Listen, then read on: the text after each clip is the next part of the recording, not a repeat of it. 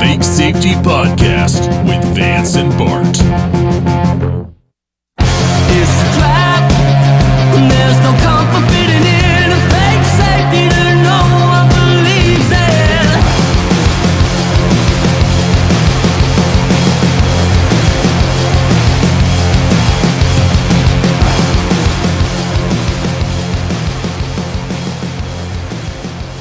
I don't know.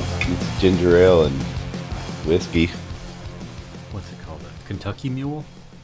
I don't know. It's I'm drinking Canadian Dry bold ginger ale, and Chattanooga whiskey. It's good. It's in the copper cup. I think that's the right cup for whiskey and ginger stuff. But is Canada Dry actually made in Canada? Or is it bottled like in Atlanta? Or is that Buffalo Rock? I don't know who that is. Canada Dry. Canada Dry. I think it is Buffalo Rock who owns like the Dr.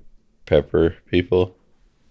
I think Canada Dry is like a Dr. Pepper deal. Texas, under authority of Dr. Pepper products. Dr. Pepper 7-Up Inc. Yeah. When they merged, like neither of them would drop their name. It was like Dr. Pepper 7-Up Inc. I mean, that's the state of it now, right? Because before that, it was Dr. Pepper Snapple. Is that right? Yeah, what happened to that? Is Snapple around still or no? I haven't seen Snapple anywhere. The store. I never thought about that. Did we lose Snapple during COVID? And nobody told me that Snapple died? Did they give it Remdesivir? Is that what happened? Well, actually, now that I'm thinking about it, it's not even Dr. Pepper Snapple anymore. It was Keurig Dr. Pepper. Like the coffee machine? Yeah. I mean, mind you, that was only a few years ago. So I guess that's what I'm trying to figure out. Like the bottle that you have is Dr. Pepper 7-Up? Yeah. Because see, that was before Dr. Pepper Snapple. But which was Canada before Keurig Dr. Pepper. But Canada Dry Bold hasn't been out that long. That's a new commercial with that like sassy ass old lady. I wonder if maybe some of the companies in like the bottling still operate under that name. Maybe it's just a bunch of sister companies. Maybe because like I know, In case they, drop some, the CIA put some anthrax in one of them. That company can go bankrupt and the rest of them are good. well, because obviously a lot of other big corporations own certain stakes in this, right? Like for that one in particular, I know Mondelez has a good chunk as well.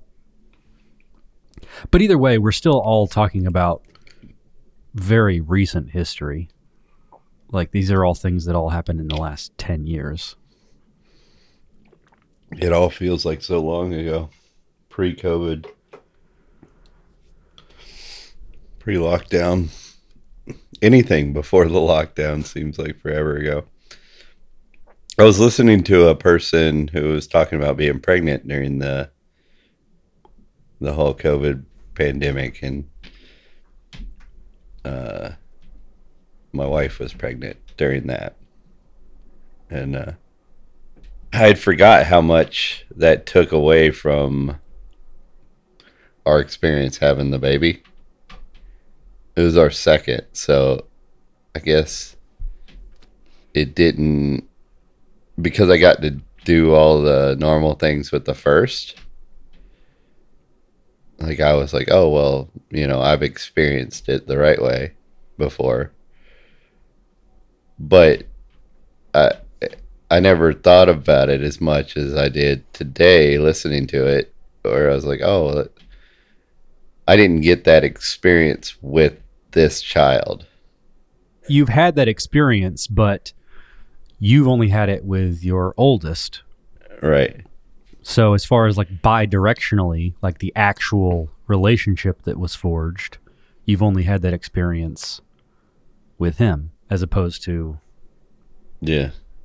So because it's not something to be checked off, right? It's not something to put on your bucket list. yeah. So it was the importance of it really. I mean, I remember being upset about it, but I didn't look at it again until today. And now I'm pretty fucking upset about it, to be honest with you. That's why we're recording late, because I ended up putting him to bed, thinking about that shit, holding him, and then I fell asleep. So I came to, I got to the recording a little late. I do apologize, but it got me a little bit emotional. Well, luckily everybody's going to get this at the same time anyway, so. It'll work out, right? But just so you all know, it was a little later than normal. It was.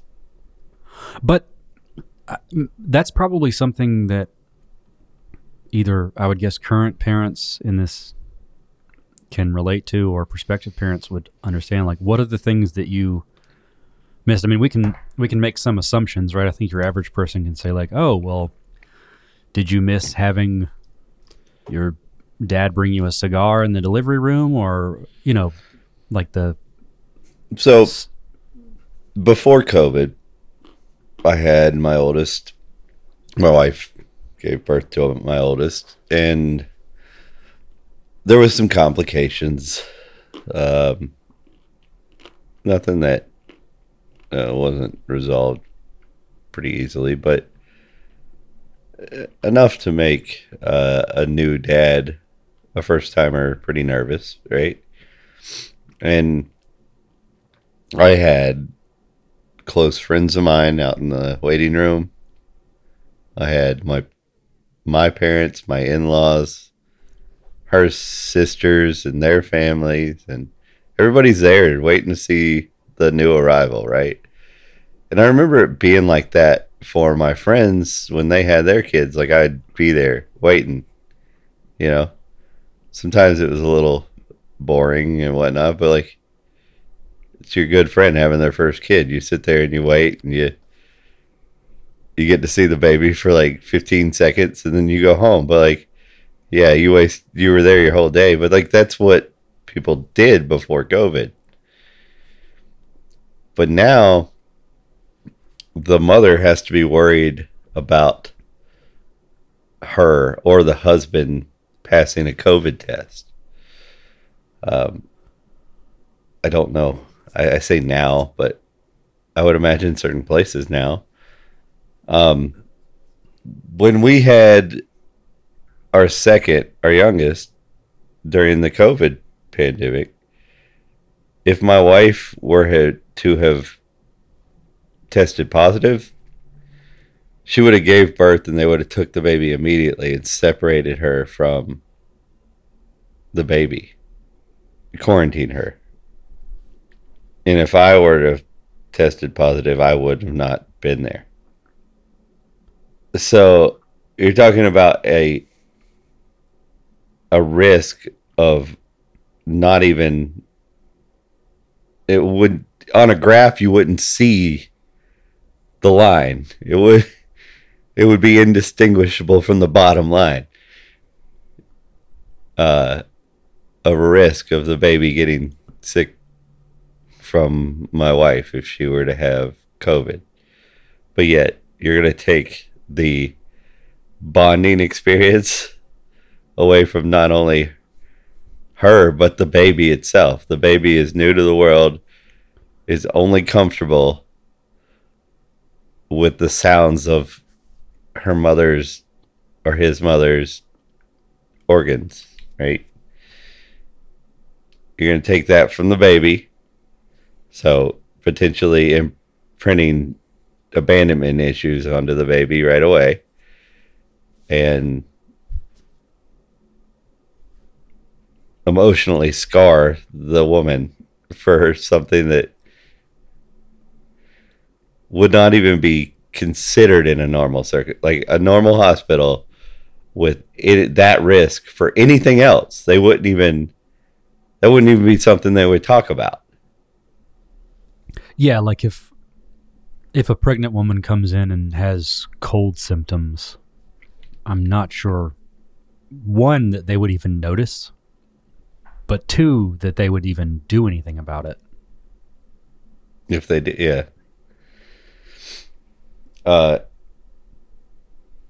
And what do they claim the risk of transmitting AIDS from touch and whatnot is? They don't take AIDS patient, or, well, I guess HIV, because AIDS doesn't exist anymore. But HIV babies away from their mothers. Well, I will have to give that one some credence, though, because those are two inherently different ways of spreading and different viruses. Like HIV isn't airborne. Right. But the risk of contracting is probably about the same. Even if that were true, which I don't think anyone in the medical community would be willing to admit is true. Yeah. Even if that were true, it's still not zero. So if there is a mechanism for spread, it's in their interest to minimize that mechanism. So like I say, I just don't think it's a fair comparison to say to Right. HIV. And not because I disagree with the point you're making, but I just think we have a much better comparison to make than HIV. Like if we were to think of something else that's airborne or... Speaking of airborne things that kill people, what about all this shit in Japan? Have you been watching any of these studies or following Godzilla? The giant lizard? Yeah. But no, I have been watching that. like all the wildlife studies and everything going on with the nuclear power plant disaster there in Japan. Not at all. I am not following this at all. Tell me everything. Oh, well, like insects seem to be the most affected. Seems so far, everything I've seen, it's like things with 8 legs, like not insects, but like arachnids are the most affected. Insects being the second. Wait, so this is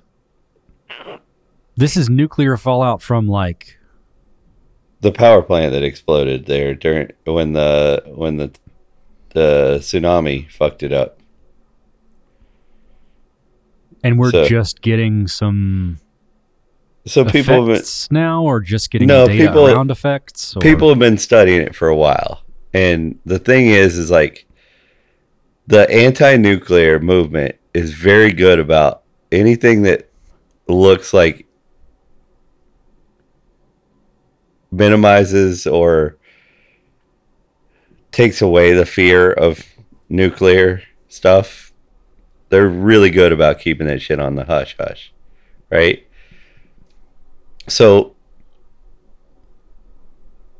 the problem is more complex organisms are not only are they not dying, but they're flourishing. So you have insects that are affected. I see that. That's why I'm starting with the things that are affected, because I don't want to seem like a nut, right? Arachnids mostly. Some insects, very few like rodents are affected, but pigs, boars, flourishing, doing better in this environment than anywhere else. But they contribute the fact that they're doing better, not to the nuclear shit, but like the fact that just humans are out of the picture and they're able to just fuck up whatever they want, right? Because hogs fuck shit up, right? For a Go living. Yeah, that's what they do. So, and they're fucking up so much shit. this is something that I think is pretty funny. It should be brought up. Is like hogs are fucking up so much shit in a completely abandoned part of Japan. The humans aren't allowed to be in. That they felt that it's necessary to bring in professional hunters to thin out the hog population in a part of Japan where there's no humans. See, that to me is way more telling than any study. Right? But is it possible that the more complex creatures are affected, it's just not as easy to observe as it is in the simpler organisms, because complex creatures and complex organisms are, as in name, complex, so it's multivariate, and it might have affected them but have like latent issues. And I'm not trying to be like a nuclear truther here, but it is true that is a very and that is a true fact. It is harder, but they also know what to look for. So what they found is animals that were alive, because they've been studying this whole time, right? The animals that are, to say, complex to the like equivalent to a pig or other pigs, right? That the ones that were there during the initial explosion, like that were no radiation or very little to, and then immediately hit with a higher dose, right? They developed, even the ones that didn't develop like the most minute problems, most of them were eye oriented. Like, their eyes would get hazy, like cataracts or whatever. So they've done a lot of eyeball studies because they noticed that was one of the first things to go on animals that the most minimally affected. They still had eye problems, right? So, but the ones that were born into the radiation or maybe migrated into it after it had happened, or they are slowly introduced to the radiation, are not having these issues at all. There may be a longevity lifespan, change, but it is, as of right now, it's so small that they're not able to determine any change in lifespan. yeah, like I guess They're tagging these animals and whatnot. They've been doing it the whole time. And luckily this happened not that long, long enough now ago that animals have lived and died their full life in it, but not so long ago that there wasn't the technology to tag and track and all these things. And it was in a developed enough country that people did it. So this is a very interesting information that we're getting. I think I would be interested to see any of the lab results or things like that as well, because, like you say, with longevity, I'd be interested to know what they're looking at. Like, is it, are they looking into things like telomere length and what are they using as a control and all that sort of stuff? But on its face, that is pretty interesting. Are there other animals besides pigs that are native to these areas that they've done studies on, or what's? Yeah, so the cool thing is like in Japan, the government forced farmers to kill the animals that were exposed to the radiation during the fallout when it happened. But the animal activists and farmers who were attached to their animals refused. They wanted to nurse their animals, try to get them healthy again or whatever. And because they refused, there was all these animal activists doing medical procedures on these. So there's a lot of records. So there was, extreme instant exposure where like lost all their hair, burn, nuclear burns and, all that shit, right? A lot of the animals went blind. Again, the eye thing, right? Quite a few of them, even the ones that lost their hair and went blind, lived a full life, just not, I would say, not as comfortable of a life as they would have lived, right?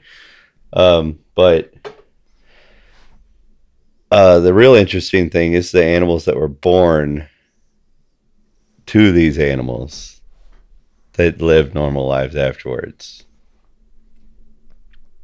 That's the weird, like, because they were exposed, they were in a body that would, had high amounts of radiation as they were developed.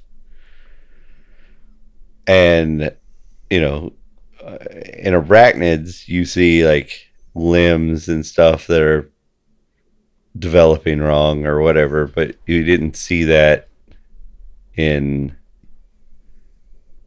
these animals, where you would have thought that it would have happened, because that's something that I think we all assumed was an effect of nuclear exposure because of what happened in Chernobyl in Ukraine, right? Where babies were born and they would say like if there was limb issues or whatever, it was because of the. But what it looks more like, and what I listened to a guy on a podcast, is conspiracy podcast, but it was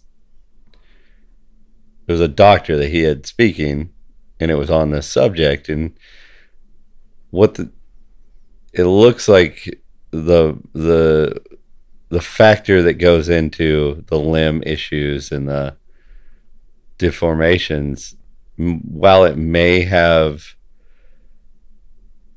be affected by radiation, it is a very minimal amount, and it seems to be more affected by malnutrition and things like that than your typical radiation.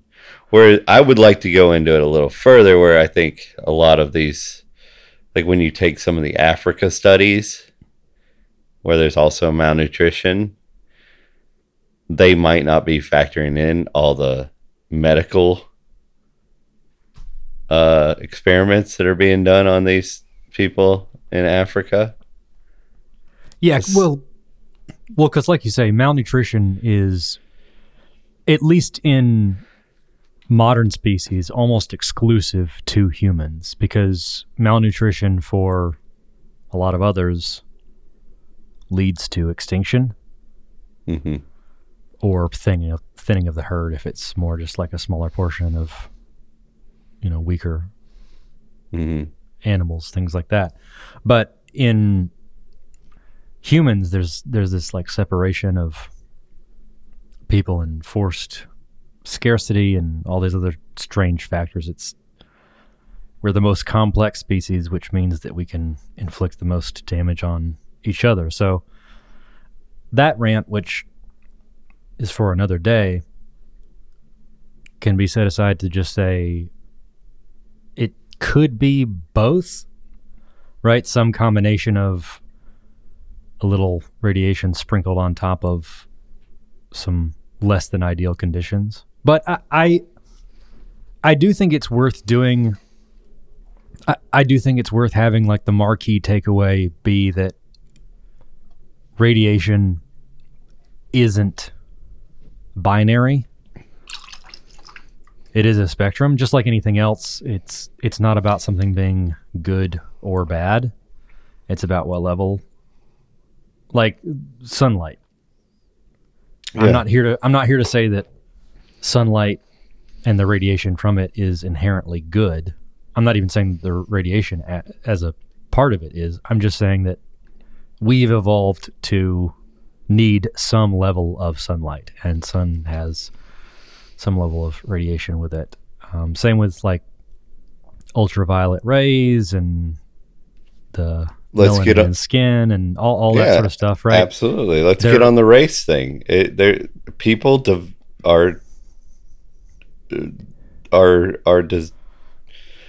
adapt to where they're from, to what their conditions are, and I think it happens in lower organisms maybe a little bit faster.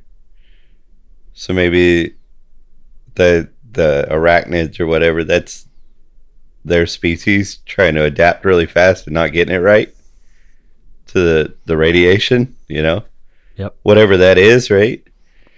And what makes me think that is there was a study a long time ago that I watched a video series about the study, and it was throughout 3 generations of Alaskan foxes. They captured wild Alaskan foxes. I don't know if you've seen these things. They're black. Alaskan fox. They're very wild, in California. Are there foxes in California? I don't know. I know there are here in coyotes. Georgia. Yeah. But they're fierce. If you catch them wild or corner them, they're fucking mean. Anyway, within not the 2nd generation, but the 3rd generation of captive fox. So you catch a wild one, it has a baby, then the next baby. There was physical changes in the appearance of the captive baby by the 3rd generation. And the physical changes were the bigger eyes as a baby, the cute features, things that the generation before had realized the humans enjoyed and was feeding them for. There was physical appearance changes in the babies that quickly to adapt to getting food and getting affection from a human. We don't even have to look at lower organisms. We've seen that in humans with, don't quote me on this, but I think it's Tibetan monks, maybe. Yeah. But there's some group of folks that they found that over generations, having done a bunch of like meditation or something in like the mountains, they've like migrated, some small sect of folks migrating up to the mountains where the air is thinner. They biologically are different than the people at the bottom of the mountain. Something to do with like their lungs and like blood oxygenation or something like that. I don't want to say exactly for sure, but maybe I can link the study or something. But the important takeaway here is that in humans, like, we don't even have to look at lower organisms. We've seen that in humans in the handful of generations we've been observing. So yeah, absolutely, it stands to reason that we are going to adapt.